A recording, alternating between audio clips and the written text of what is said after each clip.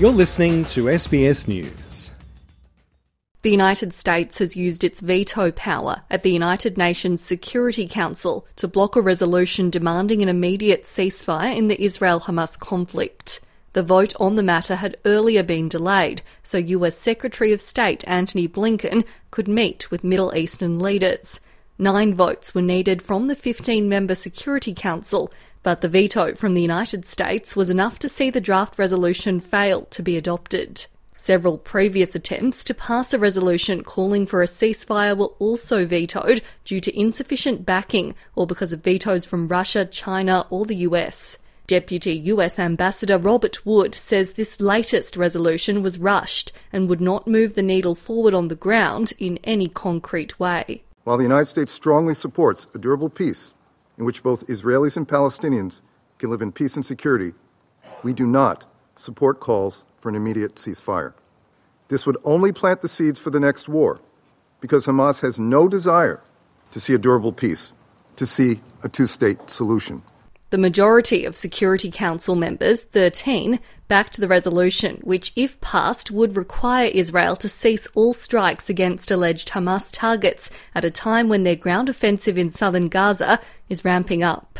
97 nations also signed on as co-sponsors for the resolution put forward by the United Arab Emirates. Britain's UN ambassador Barbara Woodward says her country abstained because there was no condemnation of Hamas. The vote was called after UN Secretary-General Antonio Guterres activated the rarely used Article 99 of the UN Charter, calling on member states to address the impending humanitarian catastrophe in Gaza. It is the first time Article 99 had been used since Mr Guterres took office in 2017. He says violations by Hamas do not justify what Israel is doing in return.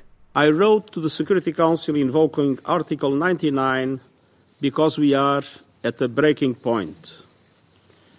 There is a high risk of the total collapse of the humanitarian support system in Gaza, which would have devastating consequences.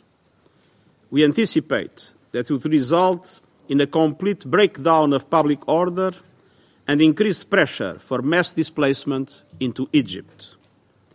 I fear the consequences could be devastating for the security of the entire region.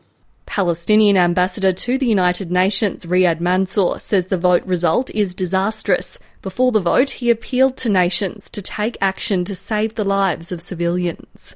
2.3 million Palestinians are fighting for their lives as we speak every single day. Save them.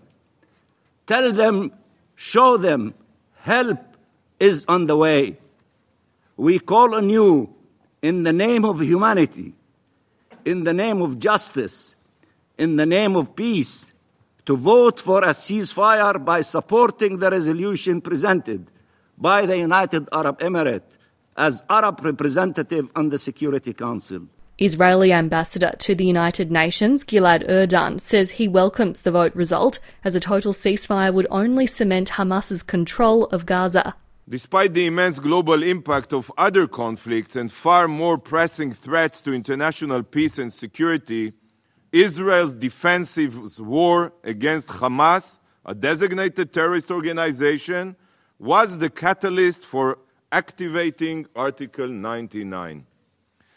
The irony is that regional stability and the security of both Israelis and Gazans can only be achieved once Hamas is eliminated, not 1 minute before. So the true path to ensure peace is only through supporting Israel's mission, absolutely not to call for a ceasefire. The veto comes as Israel has intensified its bombardment of Gaza, pounding the length of the enclave, killing hundreds of people with 450 strikes from land, sea and air in the space of 24 hours. Israeli military spokesman Rear Admiral Daniel Hagari says 2 Israeli Defense Force soldiers were badly injured in an operation aimed at retrieving hostages taken by Hamas.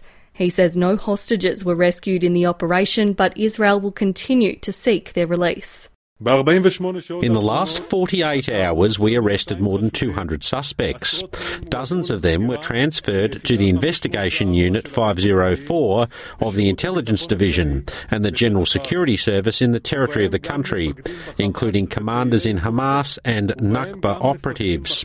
Interrogating them helps the continued activity of the forces in the field.